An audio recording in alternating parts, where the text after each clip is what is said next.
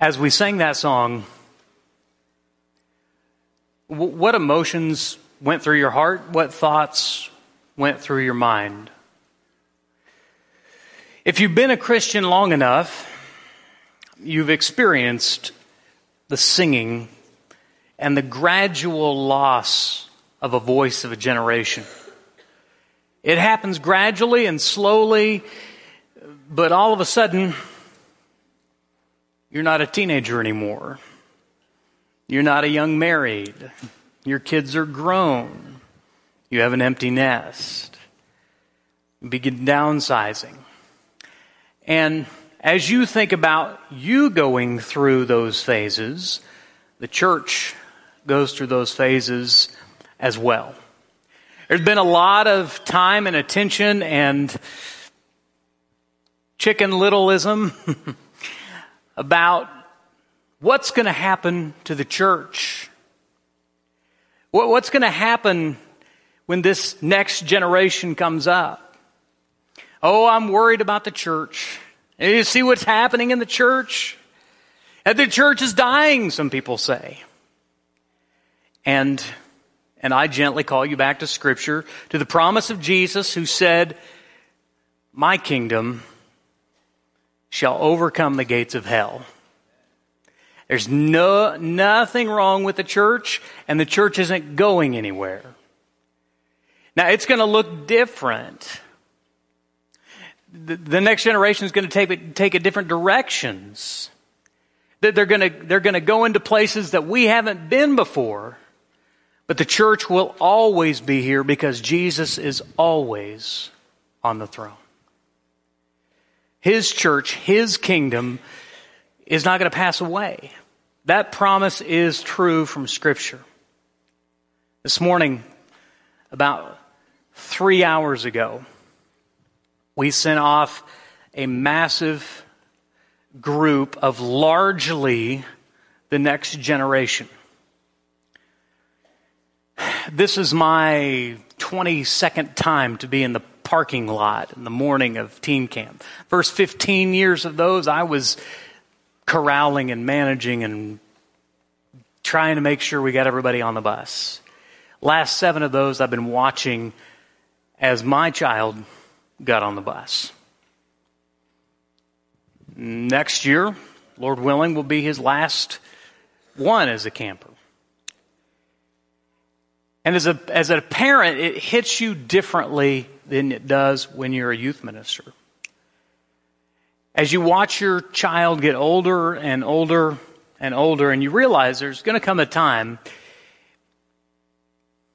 when they get on the proverbial bus and they leave the confines of your home and your rules and everything you've given them, and it will be up to them to decide whether they want to be faithful to the Lord, whether they want to be a part of His church, His body, whether they want to take the ancient words and live by them or not. I hope that we at Northside always have a group like this, always leaving, heading up the mountain, whether it's this week or some other week, but always heading up the mountain to be closer to God, to get closer to one another. But even more than that we'll have a church back home, back here in the flatlands, back here in the hot and the humid, who is thinking of them and praying for them, whether or not you have a teenager in that circle. And so this morning I want to encourage you to take your phones out. I'd like you to say a silent little prayer, and I'd like you to send our youth minister a message. And let him know that you're with him, even though you're not with him.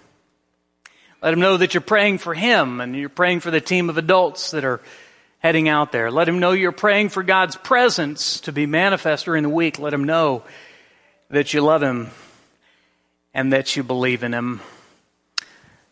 You say, wow, that's several hundred text messages.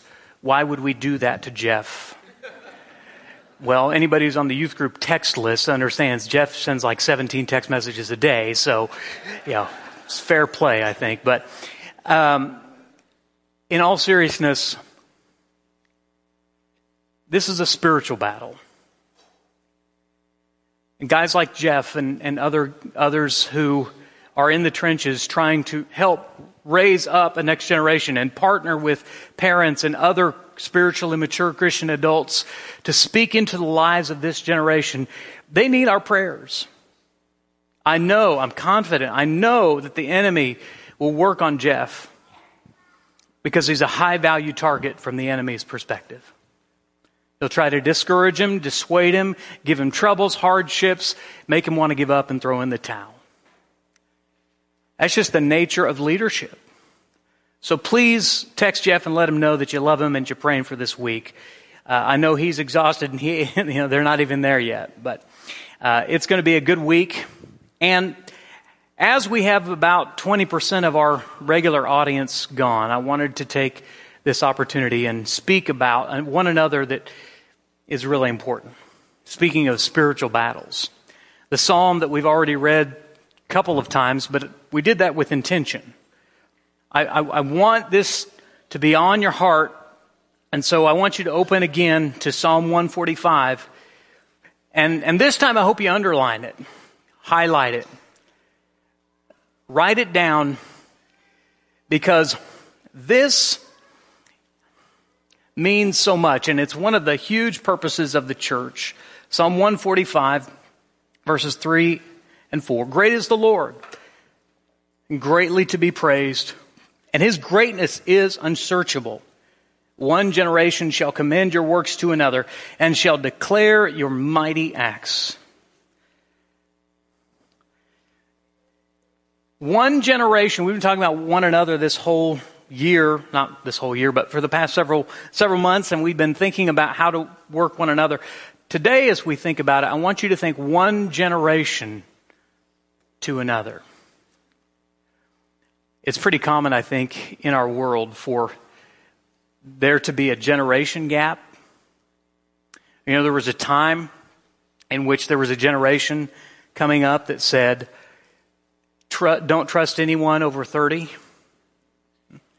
And those people are all in their 60s and 70s now.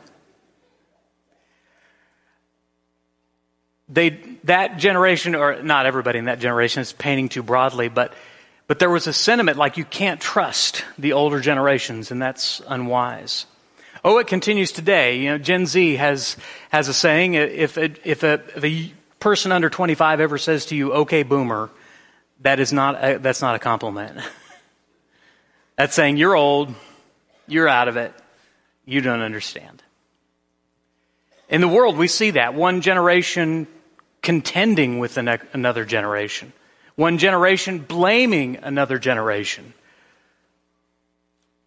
But here's the cool thing with God's people.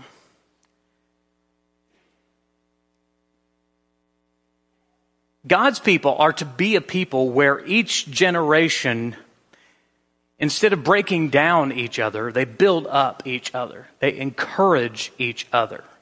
We see this in scriptures like Titus chapter 2, where we have the older being encouraged to teach the younger. Older men teaching the younger women. Older women teaching the younger women. Older men teaching the young men. These are important attributes in the church. Let me make it personal. You may know the Lord, but let me ask you this. If you have children or grandchildren sitting on the pew with you, I want you to look on the pew next to you where they're sitting and ask the question, will they know the Lord? That's what we're talking about. That's what's on the line. And you think, well, my children are grown. This sermon's not for me. To the contrary. This is a responsibility that is laid upon each of us, whether we have children or not. Regardless of our age, we have a responsibility to share one generation to another about the goodness, the majesty, the glory, the power, and the love of God. But how do we do that? All right, let's get practical. Number one, let me offer this. I think it starts at the kitchen table. There is a verse in Judges chapter 2 at the beginning of a different Israel, an Israel that had changed and had drifted from God. They had Moses, the mighty leader. They had his follower Joshua, who had led them. And now, in Judges chapter 2, we read this. And there arose another generation after them who did not know the Lord, or the work that he had done for Israel. You think, how could that happen? They had Moses and Joshua. They saw the Red Sea. They saw all of the miracles and heard the stories of coming out of Egypt. How could they not know? And the answer is very simple. They failed to practice Deuteronomy chapter 6. Deuteronomy chapter 6 is called by the Jewish people the Shema. Love the Lord your God. The Lord is one. Love the Lord your God with all your heart and all your soul and all your mind and all your strength.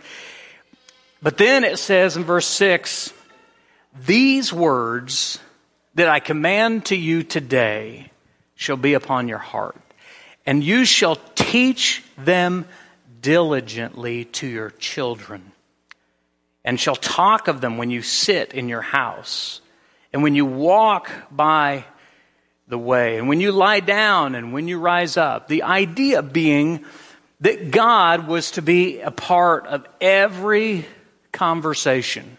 God was to be a part of the household discussion.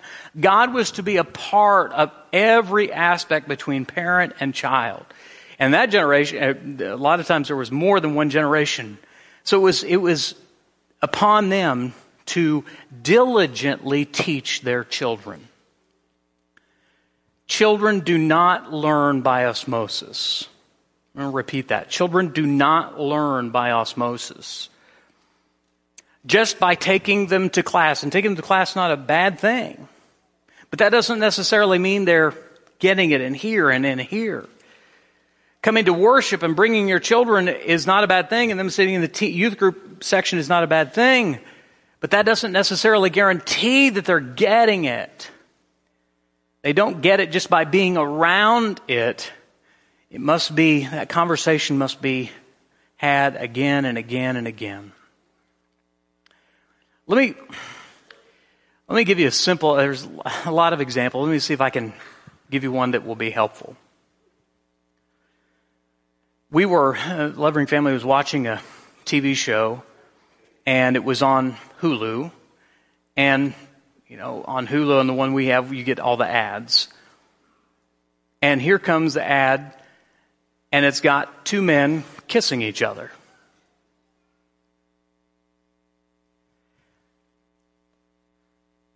And as a God-fearing, Christ-centered dad, what do you do in that moment? A few options come to mind. First is you can just simply ignore it.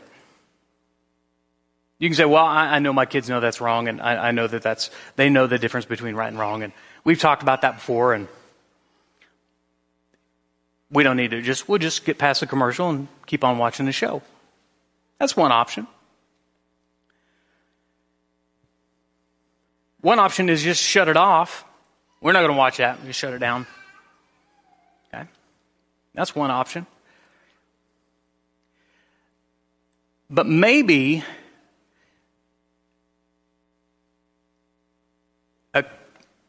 a commercial that's such an abomination to God, a behavior, a sin, as all sin is, it's so abominable to him. Maybe in that moment there's a pause. Maybe you could take a pause. Maybe you could hit the remote and hit pause and say, "Hey, kids, can we talk about this? Do you know what God thinks about this? Is God okay with this?" Maybe simple questions could help you understand where your children's heart is and what they know, and more importantly, what they don't. I just give you that example, and there's a million examples out there of conversation opportunities where we can teach right and wrong, where we can teach what God's will is, where we can open the Scriptures to Romans chapter 1, and we can teach the next generation. We can do this with love, okay? We're not picking on any one sin. That's just one example. But there's all sorts of conversational opportunities to have with your grandkids, with your kids. And it starts, I just said, use the term the kitchen table. It can be on your couch, it can be on your bed, it can be in the, before you go to bed. It can be at any point, but in the rhythm of your family, there needs to be conversation about what does God think? What does God's Word say? See, children don't learn that by osmosis. Listen, the world is preparing to have conversations with your children. There are people in levels of whatever that have an agenda for when your kids go back to school this August. Here's what we need to teach those kids. Here's what we need to dump into their minds. We pull them back from the parents. Here's what we need to teach them. I'm just saying, the world's ready to have a conversation with your kids.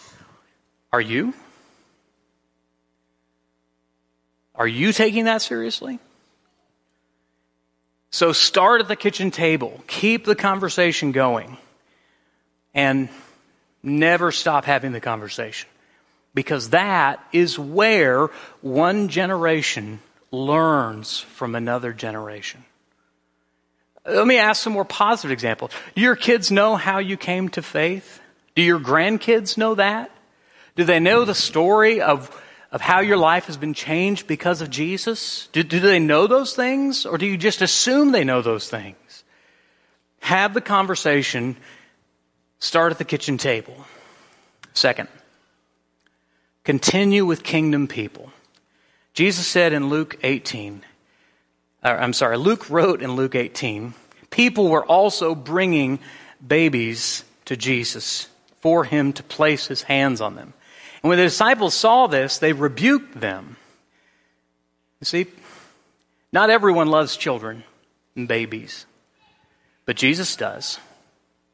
Jesus called the children to him and said, "Let the little children come to me, and do not hinder them, for the kingdom belongs to such as these." The kingdom is a place for kids. It's a kid-friendly place. At Northside, and I know other churches as well, we love kids. It's why we pour into kids. It's why we support parents. It's why we do things like Faith by Phase. It's why we equip families. We want more kids here. One of my favorite parts of the week is Wednesday night. If you haven't been here on Wednesday night, you should come, especially during the summer. It's a hoot. We got people eating, fellowshipping. We have class time. But easily for an hour, sometimes two, there will be people out at the playground. And kids are playing and just having a great time, and parents are connecting and fellowshipping. That's the way it should be in the kingdom. That's what Jesus wanted. He wanted little children. You understand, you should, that the world is a dangerous place for babies and children. It is. The world hates children. There's a new generation saying, you know what, it's just so much of a burden to have children. I don't even want to have children. It's the opposite of what God called his people to do, to go forth, to multiply, to fill the earth and subdue it. And so kids are a blessing, and so we want kids to be in the kingdom. We want kids to be a part of the kingdom. So let me ask you this. If you got kids or grandkids, are they connecting with kingdom people? Are they going to Bible class? Do they have a prayer pal? Do they pray for their prayer pal? They come to worship.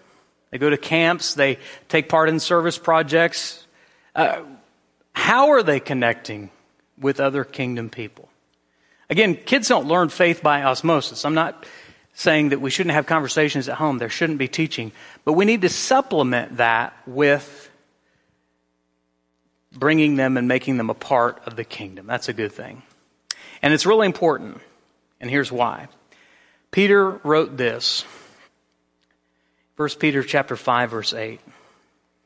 He writes, "Be sober-minded. Be watchful. Your adversary, the devil, prowls around like a roaring lion seeking someone to devour." When you watch an animal, a leopard or a lion hunting their prey, and they're spotting the herd, who are they looking for? The weak, the straying, the sick, but always the young. If they can get the young who aren't as well developed and who aren't as strong, they have a better chance of having dinner. From a spiritual perspective, I think it's the same way. He looks for the weak and the sick, and of all things, he looks for the young. The enemy is looking, no, he's hunting for your children. He wants to kill them before they enter the world.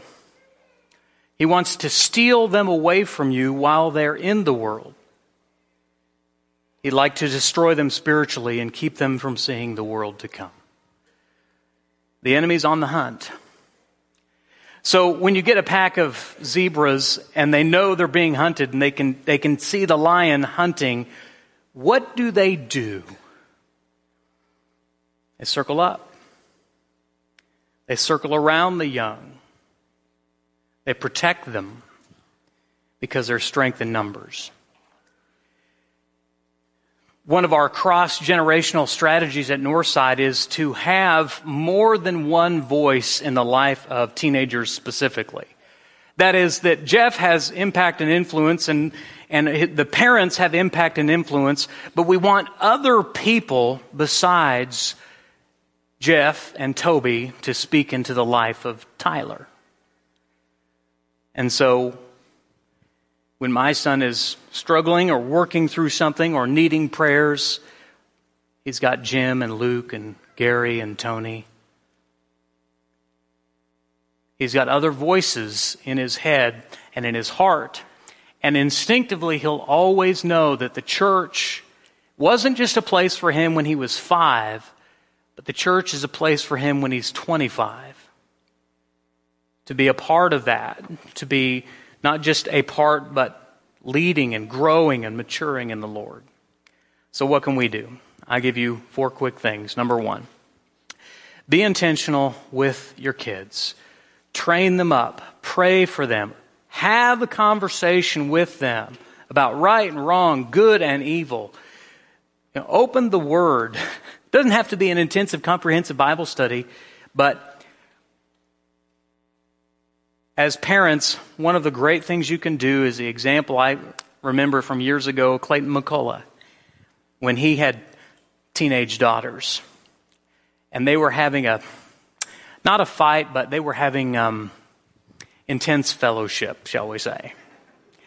And Clayton, instead of just blowing a stop and saying, "I'm the dad, I say what goes, here's what's going to happen," he said, "You know what, hold on. Let's open the Word and see what the Word says." He was being intentional with his daughters. We could all learn from that. It's really important. Number 2, bind the Word on their hearts and on yours. I know it's July. We still have our Bible reading plans. You can pick one up at the information kiosk if you don't have one. There's a simple thing you can do as you have breakfast or dinner as a family to turn off the TV, put the iPad away, and have a conversation. Maybe just read from Psalms or Proverbs or from the Gospels. Those are important moments. They lead to conversations. There's lots of good ways to do that. When you leave today, if your children are with you, As you leave, you can say, what did you learn today in Bible class? What did you hear Mr. Toby say in the sermon? Simple things, but you have to be intentional and you have to work to get the word in their hearts. Number 3, bring God into everything. Bring God into everything. Whether it's your 3-year-old as you're walking through the neighborhood and they stop to look at a pile of ants building something, you can take a conversation about ants and point to a creator. You can talk about commercials. You can talk about beautiful sunsets. There's not almost any conversation where you can't bring God and God's will into it. That's so important to do, to bring God into every conversation. And if we don't do it, we risk losing the next generation. Finally, build up the next generation. I'm curious, do you ever interact with this group? Do you say, well, that's the youth group. My time there is done. Do you look for opportunities to pray with them or just come up and have a conversation with them? It's important to do. So may we build them up. May we encourage them. You have a couple of really cool opportunities that are coming up very soon. The first is one we've already mentioned. August the 7th, every Northside member, every student, child, kindergarten through 12th grade is assigned a prayer pal. You could send an email right now and say, I'll be a prayer pal. I will build up the next generation. I want to do it. That's an easy and important way to do it. And let me say one more thing. I'll encourage you to be a boring prayer pal. Sometimes I hear people hesitant to be a prayer pal because they say, well, I can't make all their plays and I can't go all to their sporting events. I'm just not able to do that. And my reply is, that's okay. We didn't ask you to be an involvement pal. We asked you to be a prayer pal. Now, if for those of you who do that, that's wonderful. That's icing on top. But we need people who are willing to go to battle for the next generation, to wage spiritual warfare by praying for these kids individually. And that's something that everyone can do. If you're watching online and you say, well, I can't even get to worship, you can be a prayer pal. You could send an email and say, I'll be a prayer pal. There's opportunities for everyone to get involved. So I'll encourage you to do that. The second one is, in 11 days, on August the 10th, we're going to be starting intergenerational classes at Northside. So instead of going to the normal life stage Bible class where you kind of have, go to learn about Luke with people at your own age group, we're going to be mixing up. We're going to do a little fruit basket turnover there and mix all the generations together. That's intentional. Gosh, won't that be uncomfortable? Probably. Well, what am I going to say? I won't be near my friends. That's okay. We need 17-year-olds to hear from 57-year-olds. We want 42-year-olds to be able to speak to 25-year-olds, to have a conversation. So I'll encourage you, especially if you haven't been coming to Bible class, to make a plan to. And to take part in the intergenerational classes. Did I get that right? August 10th is when? 14th. Okay, I'm sorry. I'm August 14th, 2 weeks away. So that's a great opportunity. And it's a wonderful opportunity. And yes, it's uncomfortable, but that's where all the good stuff happens. Okay, there's 4 things for you and 2 simple principles, hopefully, that will be useful to you as you bring up the next generation. As we attempt, you have to follow me here, as we attempt to make sure that what is right here, this empty 4 or 5 rows, doesn't happen in the church. This is just one Sunday. We're good with that. We want to bless them. But what we want to make sure is that we're intentional about reaching this generation going forward. And so to do that, we have to be intentional. And we have to follow God's desire, which is to reach the next generation, to keep telling the story of what He is doing in our lives and what He will do in theirs. This morning, if you have a spiritual need, if you'd like to put on Christ in baptism, or you need the prayers of our shepherds of this congregation, we would be honored to help you with that in whatever way we might be of service to you. As we prepare to sing this song, if you have a public need or even a private need, you can head to the back during this song. Our shepherds will be stationed at each door, and you can let them know what your need is this morning. Whatever need you might have, whatever it might be, and wherever you are, you can respond at this time as together we stand and sing.